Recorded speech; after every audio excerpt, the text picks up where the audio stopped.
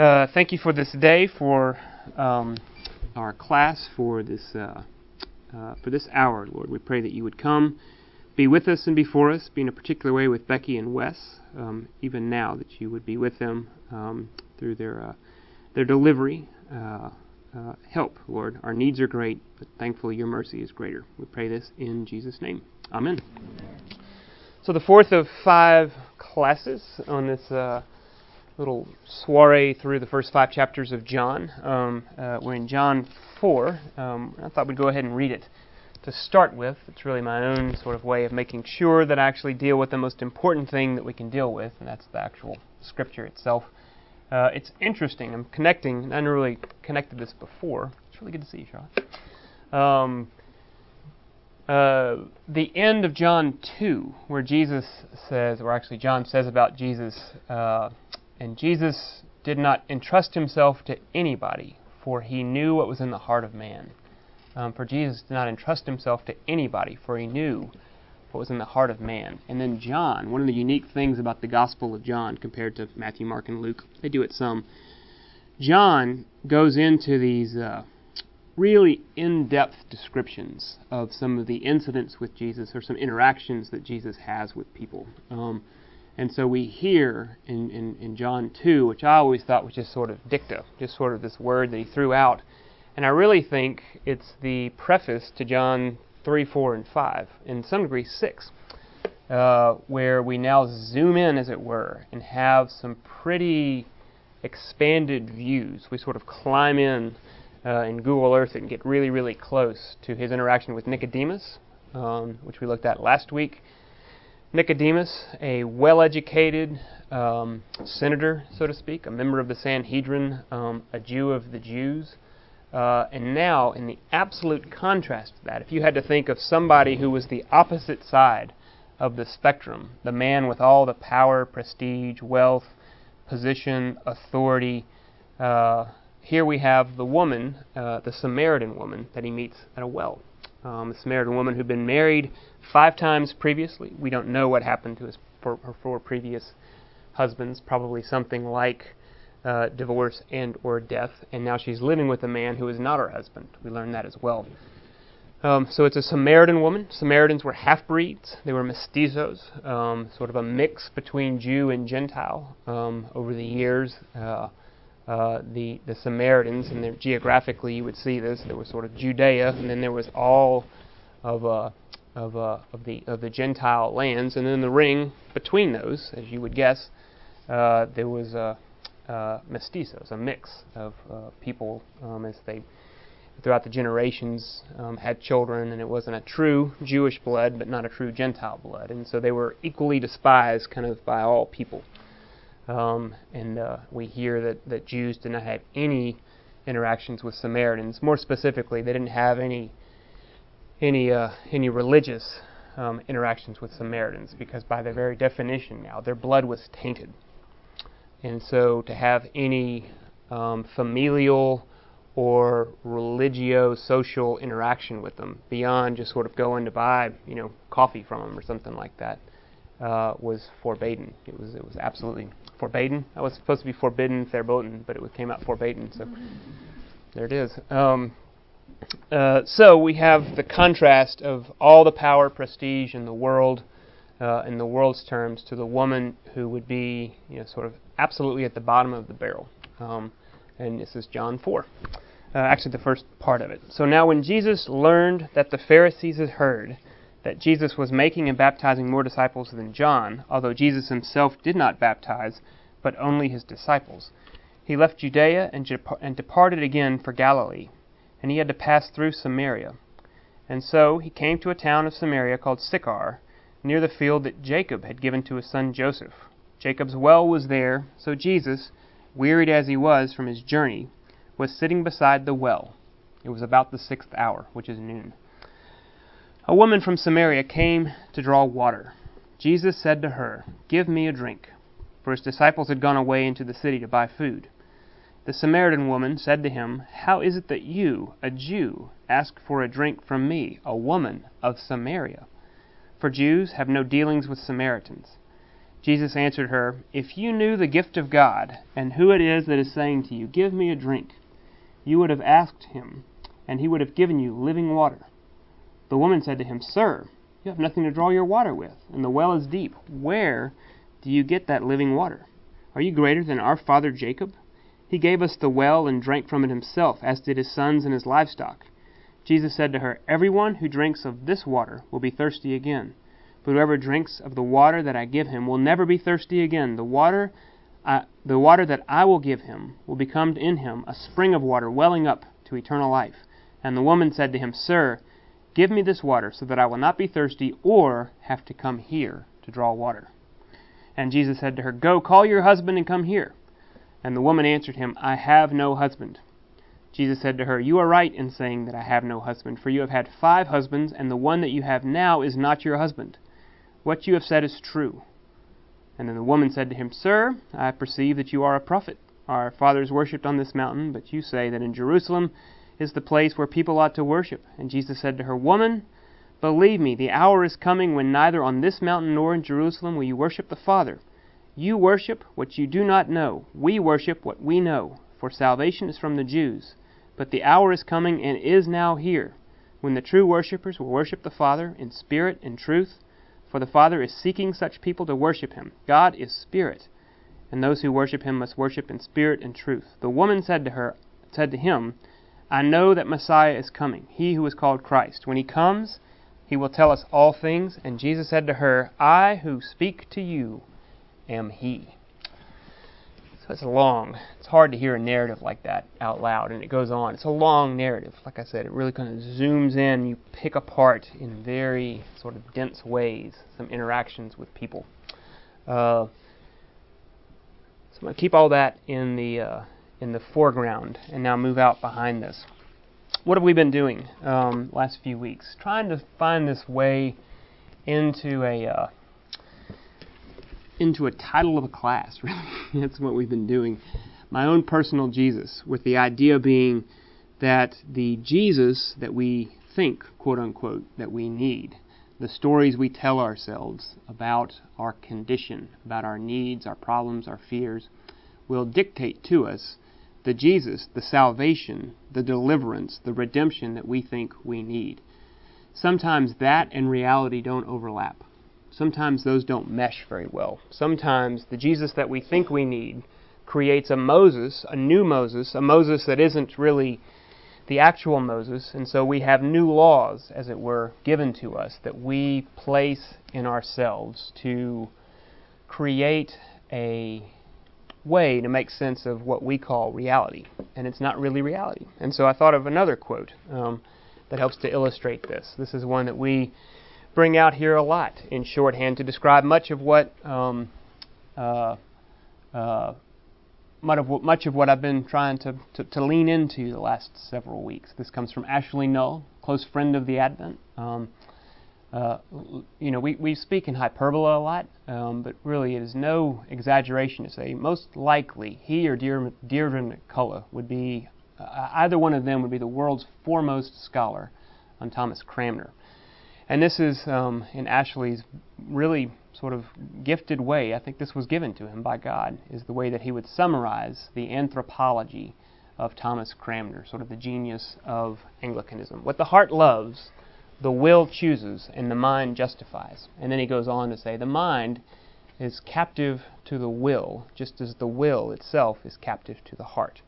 And so this is a very pregnant phrase that has all sorts of permutations and all sorts of different areas.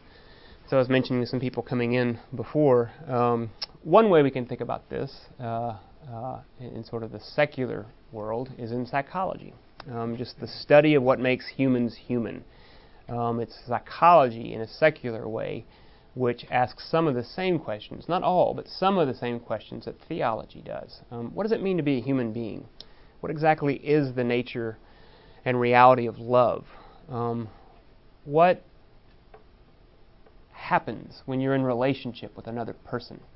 How do we become who we become? What does it mean to be? Those are some questions that psychology also wants to ask.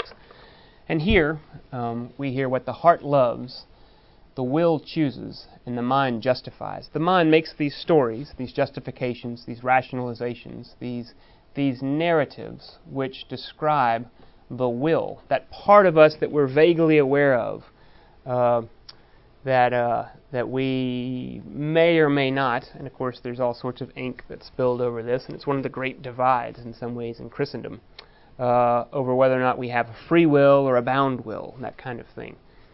But to see that actually misses, or to get caught up there in that sort of feedback loop, is to miss the boat, because it's an issue of the heart.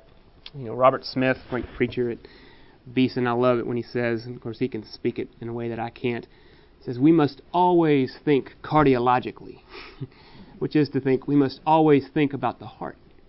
Cardio, the heart. What the heart loves. And we looked at it last week, very briefly, but the prophet Ezekiel, of course, sees that. It's not an issue of what we're choosing. It's not an issue of the stories that we tell. It's not an issue of anything on the surface. Our situation is dire. Our situation is one of the heart. That's what the Bible, and psychology, and philosophy, and theology, just what we as human beings would describe as sort of the centerpiece of who we are. Who makes us us? What makes me me?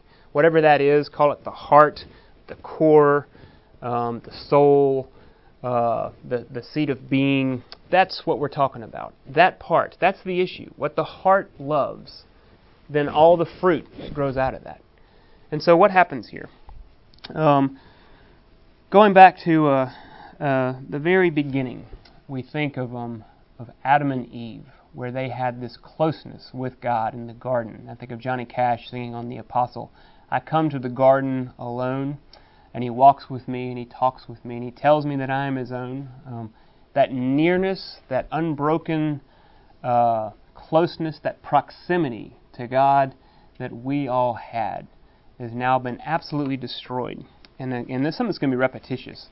I've shown this several in my classes. One of my favorite paintings.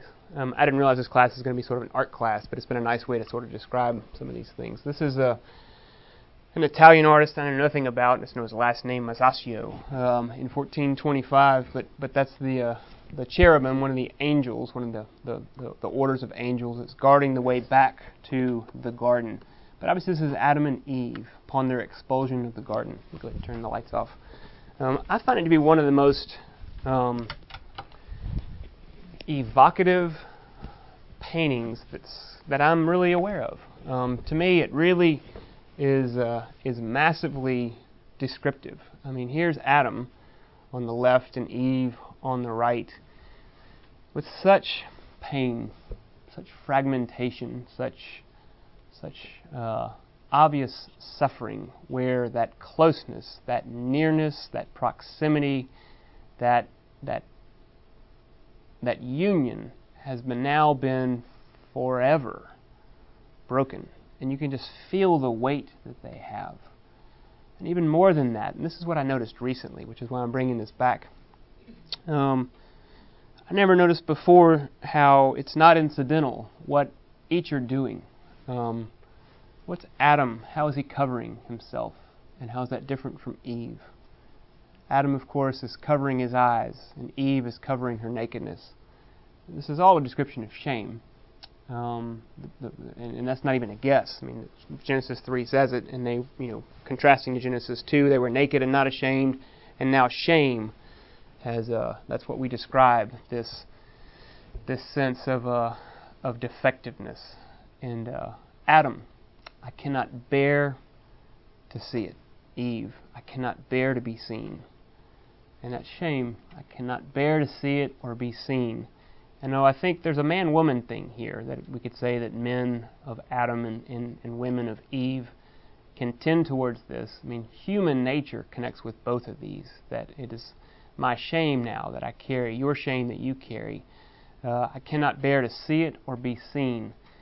This is that operating principle, that operating system, that orienting principle, that lens. That's the language that I've used the last several weeks. Looking around, I think most here have come other weeks, and so just carrying over some language week to week.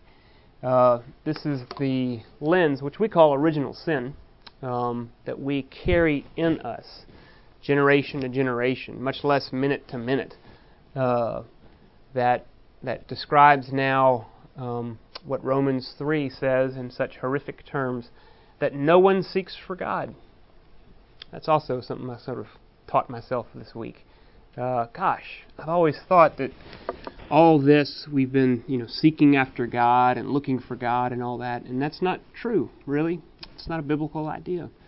No one seeks for God, as we've been expelled from the garden, and that brokenness has been so entrenched through our shame that I can't bear to see or be seen. I can't bear to see what I've done. Oh my God, what have I done?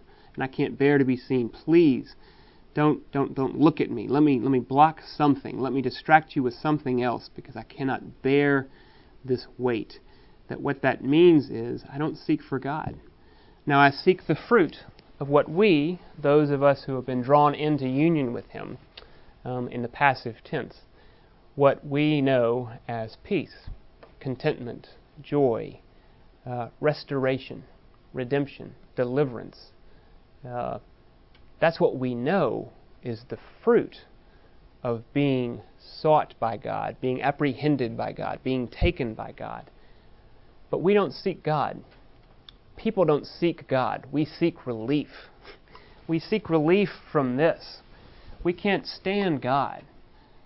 We just don't want to bear this weight, this burden, this heaviness, this grief.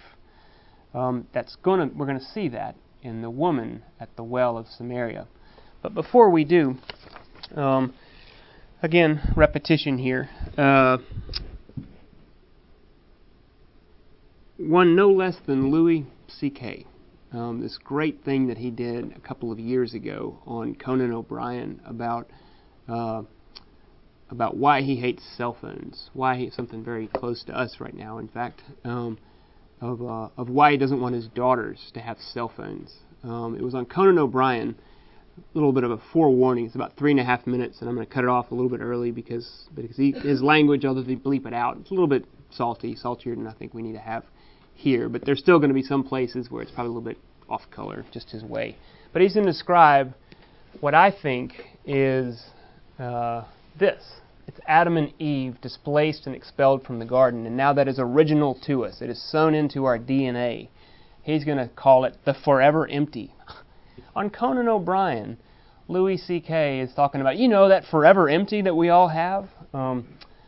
When we get below the surface, below what the mind is justifying, that forever empty that we all have, that sometimes gets pricked by a Springsteen song. That's what the context here, Jungle Land by Bruce Springsteen, or a hymn. Why do I always cry at Easter? It's not real hard to see. Or a sermon that you feel like is preached just for you. You've walked out saying, how did he know? How did he know? It's like the wall was removed and there was this direct access. It's like he was in our house last night listening to what we were doing. Or maybe it's something a lot, less erudite, and it's, sort of the canned moment. I'm in my league here. This would have been, who did like The Breakfast Club and all them in our generation? Who was the director for that? What's that? John Hughes. Yeah, now maybe Seth Rogen. Whatever the canned part for John Hughes or Seth Rogen, that part of the movie, it's like, oh, and you find yourself almost crying, if not outright crying. It's that forever empty that's right beneath all this. I'm going to try to connect us with that with a little bit of Louis C.K. And this is to have a little bit of levity here, too. The other stupid kids have phones. Doesn't mean that, okay, well, my kid has to be stupid, otherwise she'll feel weird. Right. I think these things are toxic. Especially for kids. It's just this thing. It's bad. And they don't look at people when they talk to them, and they don't build the empathy. Kids are mean, and it's because they're trying it out. They look at a kid and they go, "You're fat." And then they see the kid's face scrunch up and they go, "Ooh, that doesn't feel good to make a person do that." Right. But they got to start with doing the mean thing. But when they write "you're fat," then they just go, that was fun. I like that. That tasted good. Yeah, exactly. You need the thing is, you need to build an ability to just be yourself and not be doing something. That's what the phones are taking away. Yes. Is the ability to just sit there. Like this. That's being a person, right? Yes. No one can, you gotta check. Because, underneath everything in your life, there's that thing, that empty, forever empty. You know what I'm talking about? Yes. Yes. Yes, Daddy. Yes, I Just know what you're that talking about. knowledge that it's all for nothing and you're alone. It's down there. And sometimes when things clear away, you're not watching it, you're in your car, and you start going, oh no, here it comes. That I am alone, like it starts to visit on you. Just the sadness. Yes. Life is tremendously sad just by, being in it. And so you're driving, and then you go, that's why we text and drive. I look around, pretty much 100% of people driving are texting. Yes. And they're killing, everybody's murdering each other with their cars. Yes. But people are willing to risk taking a life and ruining their own because they don't want to be alone for a second. Because it's so hard.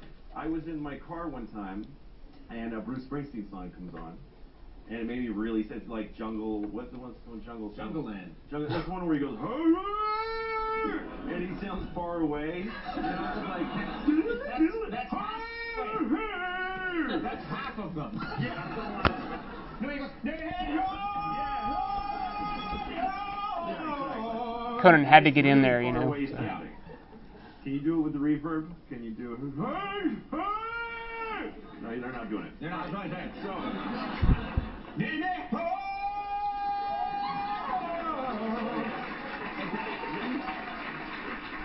Yeah. Except for it was Springsteen. If it was you doing that, I would have been like, what the hell is that in my I did it just the same, yes. Bruce. And I heard it, and it gave me kind of like a fall back to school depression feeling. It made me really sad. Yeah. And I go, okay, I'm getting sad. I gotta get the phone and write hi to like 50 people. And then, somebody cool writes back, and then somebody not as cool writes after, and I'm like, oh, I'm not gonna.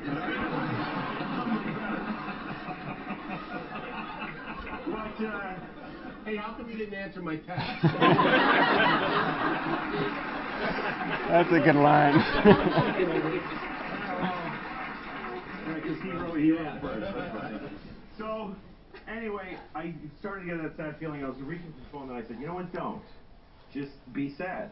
Just let the sadness stand in the way of it, and let it hit you like a truck.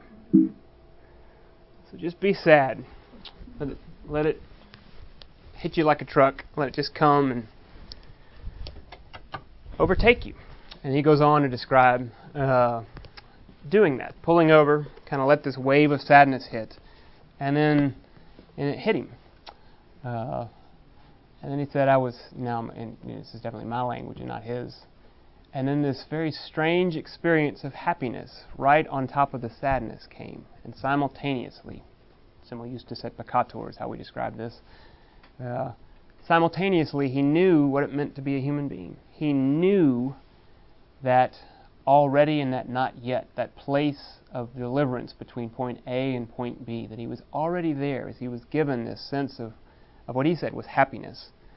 But I would say it's the opposite of this, of restoration, of redemption, of wholeness, and yet still very much in touch with a deep and profound sadness, that forever empty, that grief, that heaviness, that weight, that shame of, oh my God, what have I done? What have I done? I can't bear to see what I've done. I can't bear to be seen. And this plays out in a lot of different ways. We form, sort of clinical language, you call these models, internal working models. But just another ways of putting it, we form this grid. We form a voice to make sense of our life that lets us live somehow, moment to moment, in the midst of all this distress. And where's the scene? Of course in relationships. What does it mean to be a human being? It means to be in relationship with another. We are made in the image of God, who exists within himself in relationship. It means human beings exist in relationship to another. And so this distress, this forever empty, this is a primal scream, as it were, of a protest of disconnection, of not being in proper relationship, not being proximity, not being reachable to another, not able to reach another, not being visible to another, not being able to be seen by another. And at once we want to hold it off, and yet I dare hope that it would come. And so here comes the gospel. Here comes John 4. Let me find an exit. Where that once, that hold off, but oh my God, could it be? Could it be? Could it be that this man who told me everything I ever did, who knew me so through with an x-ray that no one has ever known and still loved me? That's the experience of the Samaritan woman at the well, where she goes back to her people and says, you've got to come and meet the one. I've met the Messiah. He told me everything I ever did, and he still talked to me. He saw me, and he loved me anyway.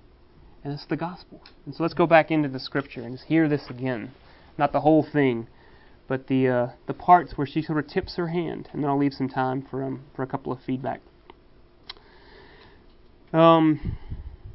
Sir, you have nothing to draw the water with, and the well is deep. Where do you get that living water? There's this play, this living water. On one hand, they would have described that any of the water, as opposed to dead, stagnant water, which you wouldn't want to drink. When you're hiking with Joe next week, you don't want to drink that. You're going to filter it anyway. But living water, moving water, water that's pure, water that's potable that we can have. But of course, there's a lot more to it, which John plays out in full in John 6 and 7. The water where, when you drink it, you'll never be thirsty again. There's a double entendre that he intends there, and he begins to play that out. Where do you get that living water? Are you greater than our father Jacob? He gave us this well and drank it for himself, as did his sons and livestock. That well is still there, I'm told. 4,000 years old. Same well that Jacob dug. And Jesus said to her, everyone who drinks of this water will be thirsty again. But whoever drinks of it, that water, I will give it, and he will never be thirsty again. The water that I give him will become in him a spring of water welling up to eternal life. And so now suddenly that's the Springsteen word for her. That water will become a spring in you, which will spring up to eternal life. And at once this and this starts to happen. For she says, Sir, give me this water so that I will not be thirsty. That's the human. But here's the telling part. If I had to be the analyst for her, this is where I would leap in. Or have to come here to draw water. Because that's her Eve. Do you know how hard it is to come here every day at noon? It's in the heat of the day, 12 o'clock. Why do I come here at noon? When all the other women come either at 6 a.m. or at 6 p.m. Of course, when it's cool and when they can all talk and be together, be in community, but not me. No, that's not for me, because the secret that I'm carrying, I'm living with a man who's not my husband, and I've had 5 others, and I'm absolutely the pariah, the bottom of the barrel. I'm just barely hanging on. I come here in my shame because nobody else can see me. Nobody else by law can talk to me. Do you know who you're in front of, Lord? Do you know what I've done? If you knew what I did, you wouldn't come. But you're here. You came to me. And it said that. And Jesus said to her, he started the conversation. Totally inappropriate, by the way. There were rules back then that many of the Jews followed, that men didn't even talk to their own wives in public. And here's Jesus talking to a Samaritan woman alone. Absolutely forbidden. You think of any of our sort of social norms that we've had in the last 50 years, and it's at least as strong as any of those. And she has that sort of Springsteen, could this happen? Do you know who I am and what I've done? I hate myself every single time I come here. It's always a reminder. And he talks to her, and he describes to her this living water. And she tries to derail the conversation when he sees through the first level and says, you're right. You're not married. You've had 5 husbands, and the one you're with is not now. You see what she did? She went to where the mind justifies and says, hey, let's talk theology. This whole worship thing. We've worshipped here for a long... She totally tried to derail the conversation. He played it for a while, but brought it back in. And then came to her and said, the one who is in front of you, I am. It's his I am statement, ego eimi, which of course is Yahweh. And it's unmistakable. the one who is in front of you. I am. And then, very dramatically, the disciples return because they've been off getting lunch. Like, hey, why are you talking to her? She probably does this. And he says something, and then she leaves, goes back and says, he's here. The one who knew me and still kept talking to me. The one who knew me and still loved me. The one who told me everything I ever did. The one who knew everything that I was. Those places that I don't even like to know. And he let me. He let me be. And I had this moment of simultaneous, and I'll stop here, like what I think Louis C.K. was describing. This simultaneous experience of profound sadness, connection to that forever empty, and yet absolute freedom to be placed in the proper sense into a relationship back to God, to the place that's on the other side of the garden. So I'll try to find a way next week to wrap all this up, but that's where kind of my mind went the last few days as I've been preparing for this. Any thoughts? Got a couple of minutes. The forever empty, or come see the man who told me everything I ever did and still talk to me. The initiation of that Jesus came to her. That place of I hate myself every time I come. Obviously I'm reading into that, but I think it's probably appropriate. Any thoughts?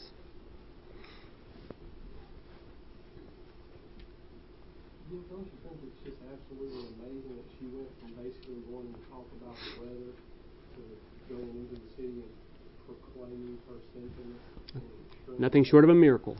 Because, I mean, is that not what she did? And she said basically, nobody will talk to me, nobody listens to me. Now she's running down the street proclaiming, come listen to everything he said about me. Absolutely. And he stayed there for 2 days. It's what the rest of John 4, which I recommend you go read, and was there, which is a fulfillment, by the way, when Scripture is pretty tight, where Luke describes going from to all ends of the earth, from Judea, Samaria, and to the ends of the earth. And here in John 3 and 4, Judea, i.e. Jerusalem, Judaica. So he talks to Nicodemus, and then Samaria, that circle outside, and then all of the earth. And the last part of John 4 is a centurion, a Gentile soldier, and he heals his daughter. So it's Jesus doing the very thing that Luke said we should do as well. So it's kind of tight. But yeah, it's nothing short of a miracle. Well, and I've never thought of it this way in this story, but in that stripping bare and telling her everything she ever did and knowing her, she all of a sudden felt forgiveness. The weight of the shame was lifted. Yeah.